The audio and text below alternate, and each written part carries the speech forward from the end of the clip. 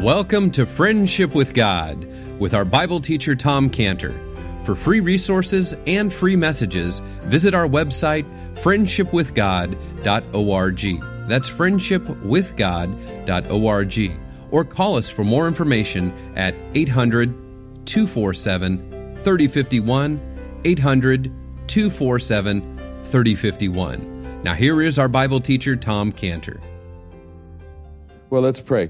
Father, we thank you so much for your word. What a word it is to us this morning, Lord, because what a God you are to us. And we pray, Lord, that as we study your word today, that you would open our hearts, show us wondrous things about the Lord Jesus Christ. We pray in his name. Amen. Now, Genesis chapter 17, and we'll begin reading here. And if you turn Genesis chapter 17, where God says in verse 1, "And when Abram was 90 years old and 9, the Lord appeared to Abram and said unto him, I am the Almighty God, walk before me and be thou perfect.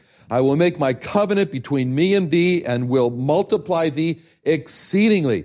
And Abram fell on his face, and God talked with him, saying, As for me, behold, my covenant is with thee. Thou shalt be a father of many nations. Neither shall thy name be any more be called Abram, but thy name shall be called Abraham. For a father of many nations have I made thee. And I will make thee exceeding fruitful, and I will make the nations of thee, and kings shall come out of thee. And I will establish my covenant between me and thee, and thy seed after thee and their generations, for an everlasting covenant, to be a God unto thee and to thy seed after thee. And I will give unto thee and to thy seed after thee the land wherein thou art a stranger, all the land of Canaan, for an everlasting possession. I will be their God. And God said unto Abram, Thou shalt keep my covenant, therefore thou and thy seed after thee and their generations. This is my covenant which ye shall keep between me and you and thy seed after thee. Every man-child among you shall be circumcised, and ye shall circumcise the flesh of your foreskin, and it shall be a token of the covenant betwixt me and you. And he that is 8 days old shall be circumcised among you, every man-child in your generations, he that is born in the house or bought with the money of any stranger which is not of thy seed. He that is born in thy house and he that is bought with thy money must needs be circumcised, and my covenant shall be in your flesh for an everlasting covenant. And the uncircumcised child whose flesh of his foreskin is not circumcised, that soul shall be cut off from his people. He hath broken my covenant. God said unto Abram, As for Sarai thy wife, thou shalt not call her name Sarai, but Sarah shall her name be. And I will bless her and give thee a son also of her. Yea, I will bless her. She shall be a mother of nations. Kings of people shall be of her. Then Abram fell upon his face and laughed and said in his heart, Shall a child be born unto him that is 100 years old? And shall Sarah that is 90 years old bear? All right, so there we have it. Now, in verse 2, which is where we were, is very important words where God says, And I will make my covenant between me and thee. And with those words, now God begins to do something. This is the beginning now of what is going to be where God's going to spread out before Abram a wonderful plan, a wonderful sight, a wonderful dream, a wonderful vision. He's going to spread it all out here, and he's starting with these words, and I will make my covenant between me and thee. And so there's a purpose in Abraham and Sarah being infertile. And that's what we're going to discover today. What is the reason why Abraham and Sarah was infertile? There was a reason for Abraham and Sarah not having a child. It was not an oversight on God's part. God didn't say, oh, I forgot to give Abraham and Sarah children, I've been so busy giving children to other couples that I never got around to Abraham and Sarah. I didn't turn to the angels and say, what's the matter with you? It's hard to find good help these days. He didn't say that. That wasn't the case at all. But there was a great purpose behind it. And with those words in verse 2, and I will make my covenant between me and thee, God begins to reveal now the reason for it all. And from this verse 2, you got to picture God saying to Abraham, Abraham, let me take you on a walk. I want to take you on a walk, and I want to walk you down the road of a wonderful dream, a wonderful vision. Notice the last part in verse 2 where he starts off this dream, and he says, I will multiply thee exceedingly. Abraham, I want you to forget all about your situation with Sarah, that you were a childless couple. Put that out of your mind right now, Abraham, and I want you just to dream with me. I want you to see you and Sarah with a great number of children. Can you see it, Abraham? This is what God's doing. And God is saying to Abraham, Abraham, see yourself with Sarah with just a vast number of children. Verse 2, twice God uses the word me'od, which means very many. And so he says in verse 2, he uses these words twice. He says, me'od. And at this point, Abraham may be tempted to say, me'od, nothing. What are you talking about? When Sarah and I look at each other, we're childless. We don't have any children, and we're 100 years old. There's no me'od here. There's no me'od. He might have been tempted to do that, Abraham. And if Abraham would have said that, then God would have said to Abraham, now look, Abraham, if this is going to work, if this thing's going to work, you got to stop looking at yourself. You have to stop looking at your state of infertility and just look at me, Abraham. Let me take this walk with you. Don't be like Israel, like we looked at last week. Don't be like Israel, Abraham, who had said in Psalm 78:41 that they limited the Holy One of Israel. God had so much plans for the Jewish people, but in Psalm 78:41, it says that the Jewish people put the stops on God. They put the limit on God. Don't be like that, Abraham, but just let me take you down this road for a walk, a road of a wonderful vision, a wonderful dream. So at the end of verse 2, God is saying to Abraham, so you have to look at that, Abraham, what is it going to be? Is it going to be you will walk with me down this road of this great vision? Forget about yourself, your state with Sarah. Forget about your infertile state. Or, Abraham, are you going to say no to me? You're going to argue with me, Abraham? You're going to argue with me about your infertility? Then we're not going anywhere together. So God is really, he's kind of going like this to Abraham. He says, take my hand, Abraham. We're going to walk together, and you and I are going to go down this wonderful road where I'm going to lay out and spread out for you this great vision, this great dream. Or is it going to be, you're not going to take my hand?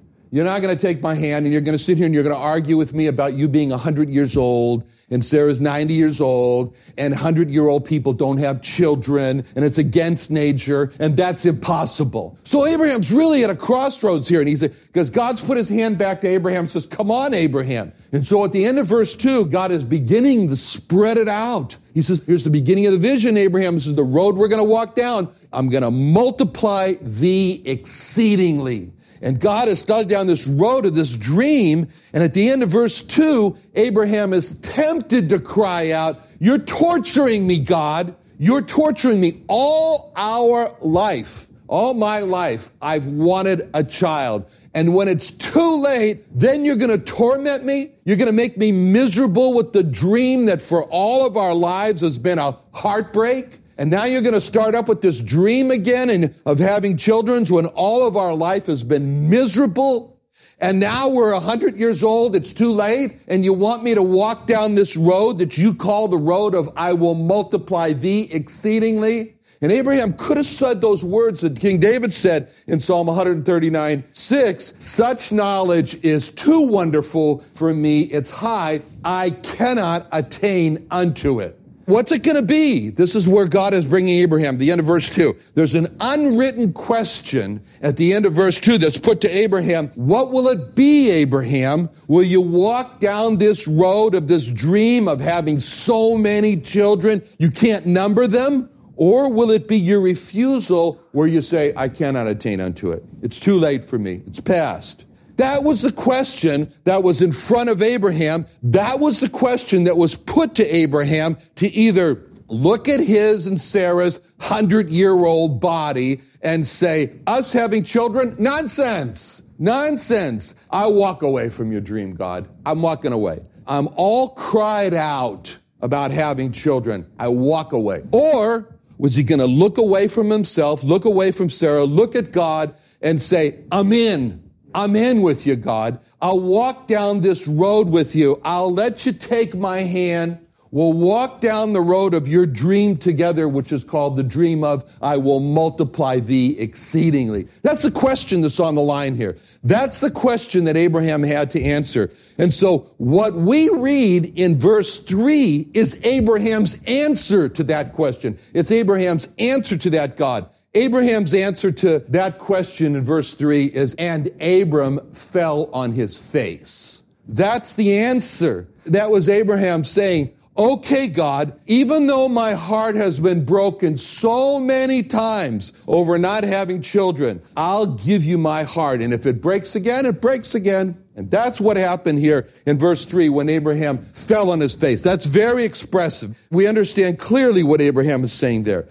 So Genesis 17:3, and God talked with him. And that's where God says, that next part where God says, and God talked with him, is God saying, okay, Abram, here we go down this road. And in verse 4, God is going, they're walking together down the road. Notice the words where God says, as for me, look at me, Abraham, behold, my covenant is with thee, and thou shalt be a father of many nations. That was a painful word for this man, Abraham, father, because he didn't have any children. So by starting out in verse 4 with the words, as for me, God is saying to Abraham, Abraham, everything you're going to hear about this vision, everything you're going to hear about this dream is all going to follow. It's going to come from me. It's going to come from me alone. Abraham, if you're going to really enter into this vision, you've got to do one thing, Abraham. You've got to keep remembering those words, as for me, as for me. Don't look at yourself. Don't look at your condition.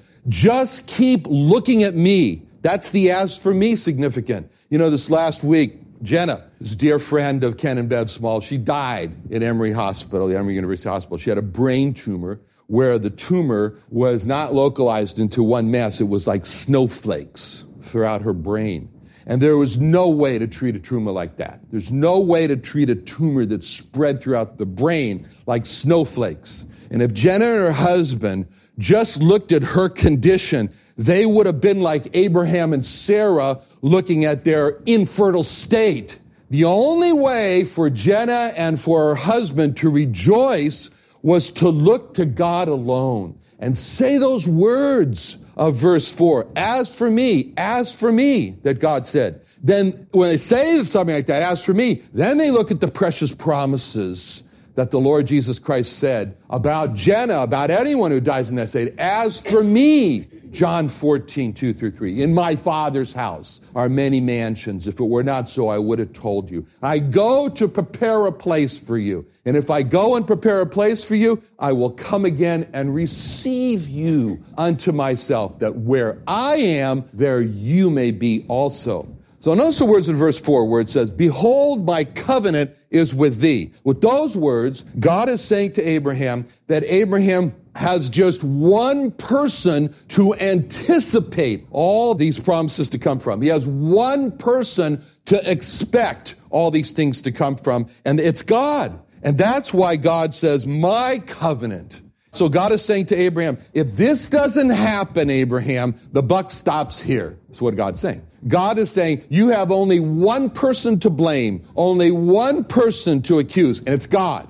So notice how God explains in verse 4, my covenant is with thee. This is a personal covenant between God and Abraham. And here comes the vision. Here comes the greater expansion of the vision where God says in verse 4, thou shalt be a father of many nations. When Abraham hears those words, that he's going to be a father of many nations, we can picture the 100-year-old Abraham smiling and him saying to himself, I'm going to be a father. At last, I'm going to be a father, not just a father of many nations. It's good. It's great. Abraham's thinking. And we can see in our minds, Abraham hanging on those words. Think of it, a father of many nations. And Abraham loves that vision of himself as a father of many nations. He's smiling. He's thinking to himself, that's wonderful. I would have been happy with being a father of one child, He says, but I'm thrilled. I'd be thrilled to have one child. And maybe that child becomes one nation. I'm thrilled to be a father of one nation. I'm a father of one nation. But it's over the top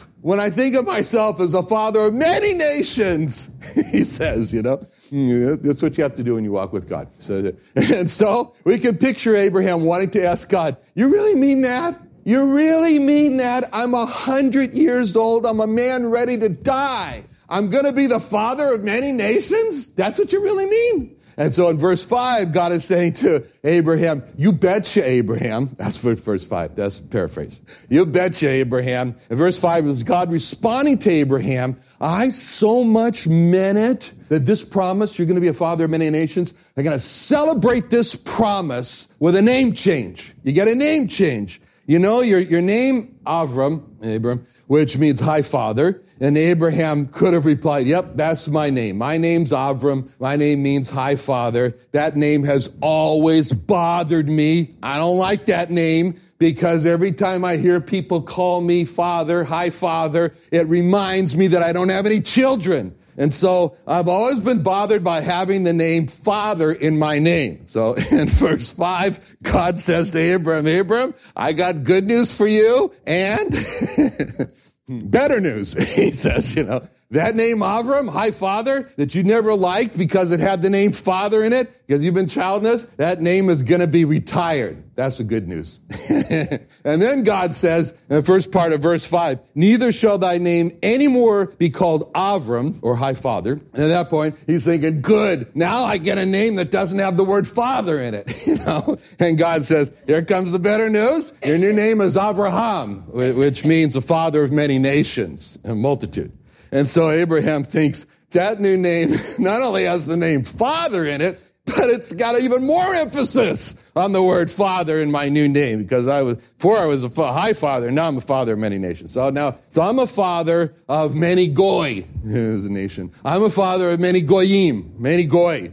Goy is not a derogatory term. There's other names that are derogatory, but don't think of goy as a derogatory name. It means nation. Anyway, so Abraham is really into this vision now.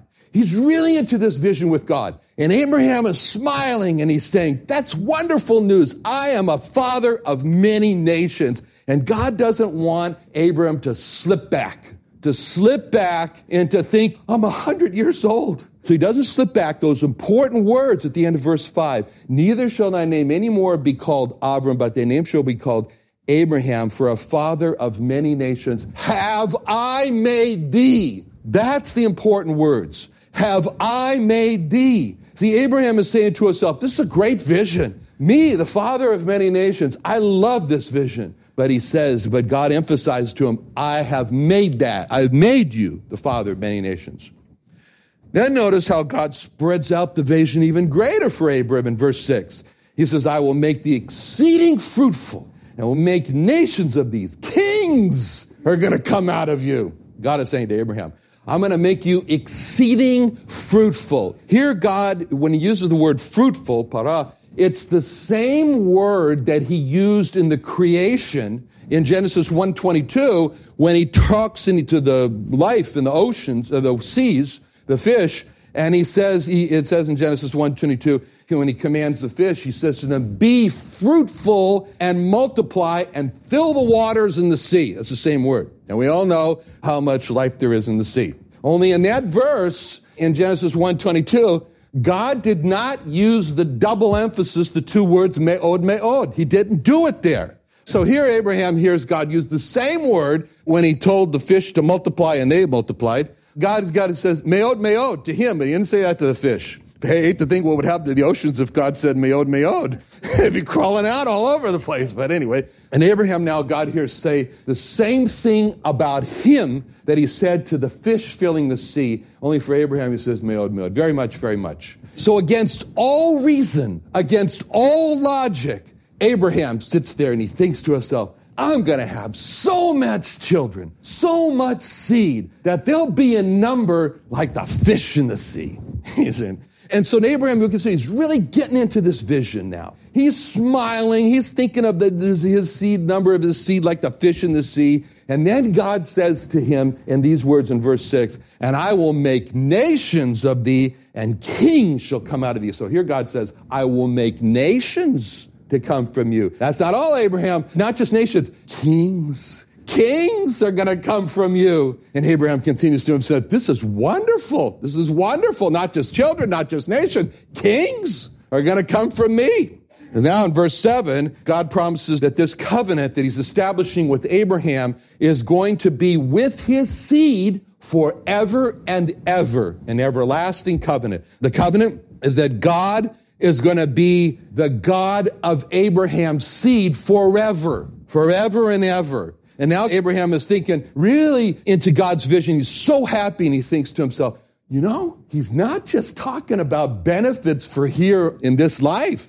He's not just talking about on this earth. He's talking about being the God of my seed forever and ever. He's talking about being the God of my seed for eternity. That's what he's doing. And every parent worries about his children, their children. Worry what's going to happen to my kids. And when my kids die, and unfortunately if parents have to see that, when my kids die, they want the assurance that their children are with God in heaven forever. They want that. And Abraham has just gotten this promise where God has told Abraham, your seed is going to be with me forever. And then in verse 8, God promises to Abraham that he's going to give him the land where he's a stranger. You've got to point that out to him. Don't let reality get in the way. But he says he's going to give him the land that he's on and to his seed for an everlasting possession. So Abraham hears that God's not just talking about a part of the land of Canaan, but Abraham hears God say in verse 8, and I will give unto thee and to thy seed after thee the land whereout thou art a stranger, all the land of Canaan for an everlasting possession. So Abraham just can't believe it. It's just amazing. Can't believe it. First, not just a child, a multitude of children. Abraham's seed is going to be so many, that it won't just make up one nation. There'll be like many nations. And kings are going to come from Abraham's seed. And the land of Canaan is going to be given, all the land for an everlasting possession. And at the end of verse 8, Abraham hears that his seed is going to be secure. I will be their God. And Abraham hears God say those words, I will be their God. And God is so serious about what he's doing here, about what he's promising here, about what he's explaining here, that God does like he did after the flood. After the flood, God made an explanation, a promise to Noah that he was never going to destroy the world again by water, like he did in the flood. And he instituted a sign in the sky, which was a token to everybody to see, to remind everybody that God had promised he was not going to destroy the water by flood. That was the rainbow. Now, just like the rainbow was a sign of God's promise, so in verses 9 through 13, in this whole discussion here, God is giving another sign of all these promises that he's just made to Abraham, is a sign of circumcision. But unlike the rainbow, which is always the sign, and that's God's responsibility. None of us go out there and make the rainbow happen.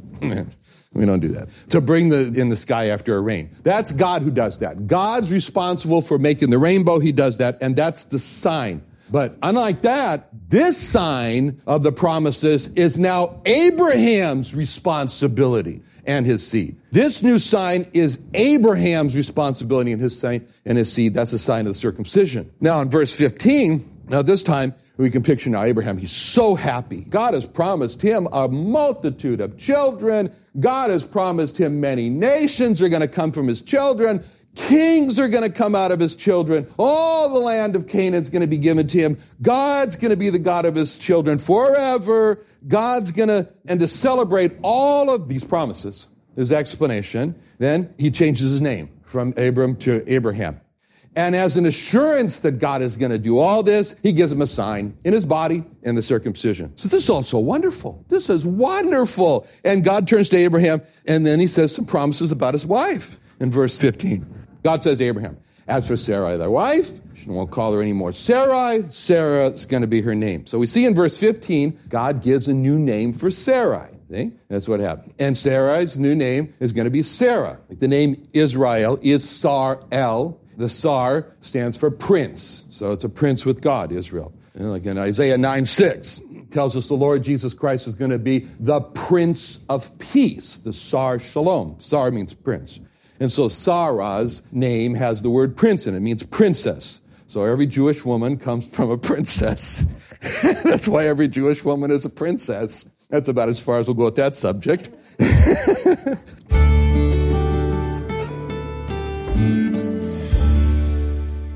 Another wonderful day studying the Bible with our Bible teacher Tom Cantor here on Friendship with God.